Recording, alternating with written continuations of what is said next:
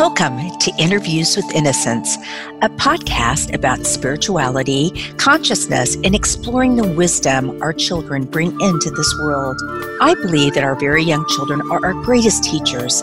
After all, they're the masters of living in the present moment, bubbling in unconditional love, enjoying the messiness of life, and curious about the universe in all its dimensions. The pure essence that young children exhibit lives within all of us. My hope is that these interviews will help us discover, embrace, and connect with the sacred core of childhood that resides within each of our hearts. I am your host, Marla Hughes. I am super excited to announce that my first children's book, Love Magic, is now on Amazon for purchase. Love Magic is a heartfelt and magical story about the enduring power of love. It's about a little girl named Charlie who has a loved one who passes, and her journey addresses the universal question of how do we stay connected with our loved ones when they pass on. It gently touches upon the magical ways in which our loved ones can continue to guide us through nature, music, love, and everything in between. I hope you will check it out on Amazon and possibly purchase it. And if you do, please leave me a review. Without further ado, let's go to the next interview. Today, I am so excited to have Paula Wilkes on the program. Paula has been an educator and coach for more than 40 years. She earned her BA at UCLA and then her master's and PhD from the University of Oregon. During the first 25 years of her career, she was a public school teacher in Eugene, Oregon. During that time, she worked with gifted students, both within a heterogeneous classroom and as a gifted specialist. For nearly 10 years, she worked as a professor of education at Pacific University's Eugene campus, where she created and coordinated the Center for Gifted Education, and where she taught gifted education and general education courses. Welcome to the program, Paula. Well, thank you. Great to be speaking with you today, Marla. Yes. It's so great to have you here. So just to jump right in, I know in our pre-conversation, we talked a little bit about something that I haven't talked about on this show, and that is guided writing and in communicating with a spirit guide. So first of all, could you share with us what a spirit guide is, how you met your spirit guide, and give us maybe a couple of an example of the guided writing? Okay, I would love to do that.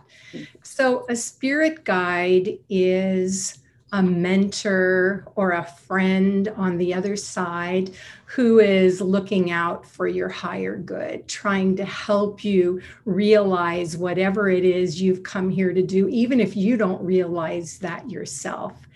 And so I have become acquainted with a guide I call Holly.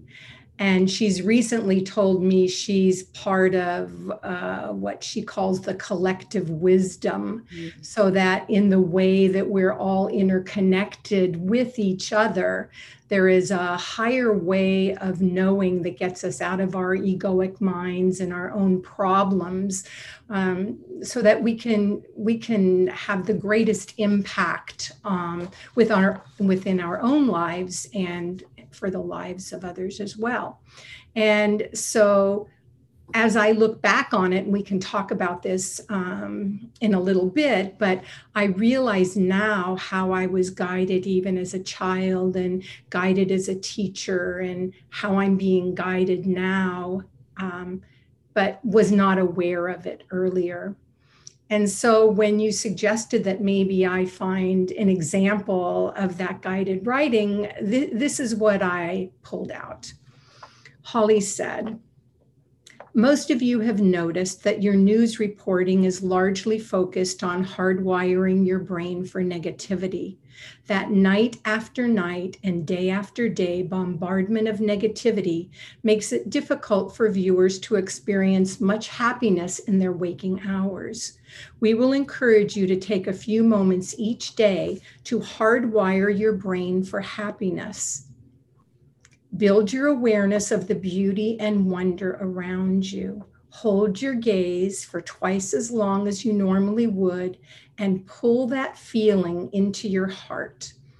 Just a moment of happiness can't possibly outweigh the negativity being fed you on a daily basis, but perhaps you'll eventually choose to spend more time Velcroing positive experiences than negative ones. It is really your choice. You don't have to be a victim to the negativity of media or of others. So I let that sit and was thinking, okay, so that's will be what I share with Marla. But then after recently listening to one of your other podcasts, I started getting these nudgings from Holly, as I do from time to time, where there's a topic or a theme and she keeps coming back to it, and it kept coming back to children, and there's something you need to say about children. So I sat down and did the guided writing with Holly, and this is what she would have preferred I would have shared. It says, it is vital that a new focus be placed on the happiness of your planet's children. In many places in your world, children grow up with nature, song, play as the backdrop for their learning.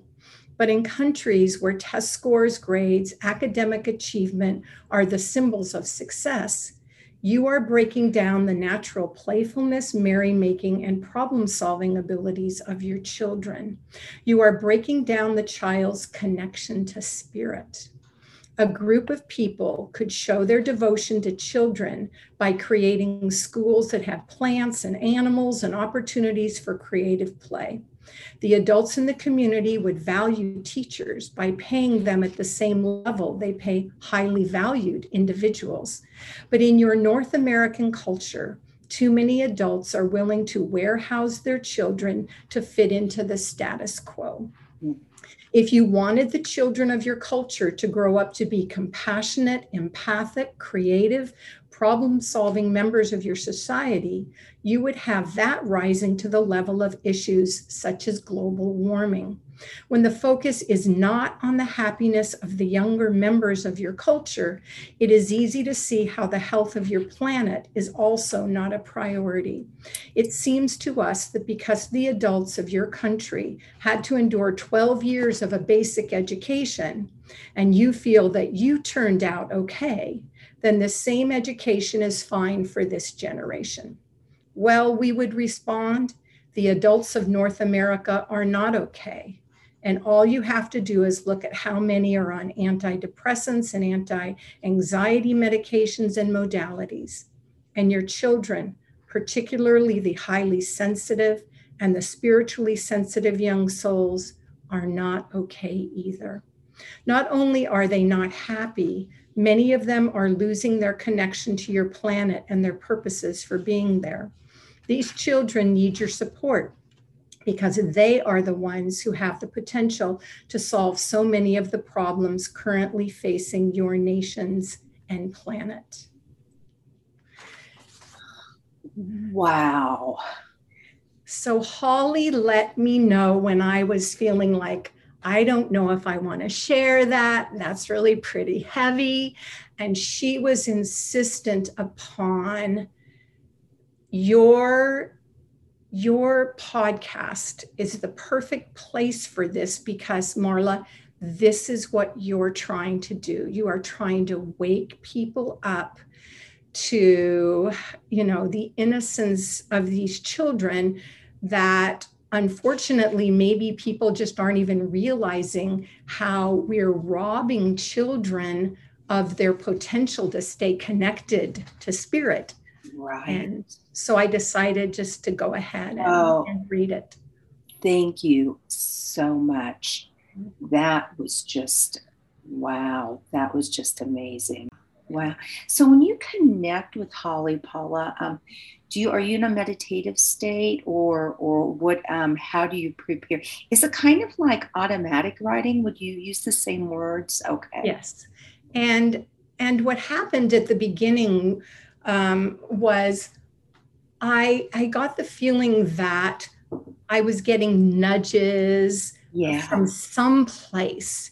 And I decided, I would try to do some of this guided writing, and it was so profound. I'm someone who doesn't like to write. I wrote a PhD and it was difficult, and I just don't think in organized thoughts in that way. And so with Holly, it comes out without me having to make any corrections. It sounds like she's come up with a great opening. There's always some kind of an ending. It's profound. So very different than if I was going to sit and try to write this myself.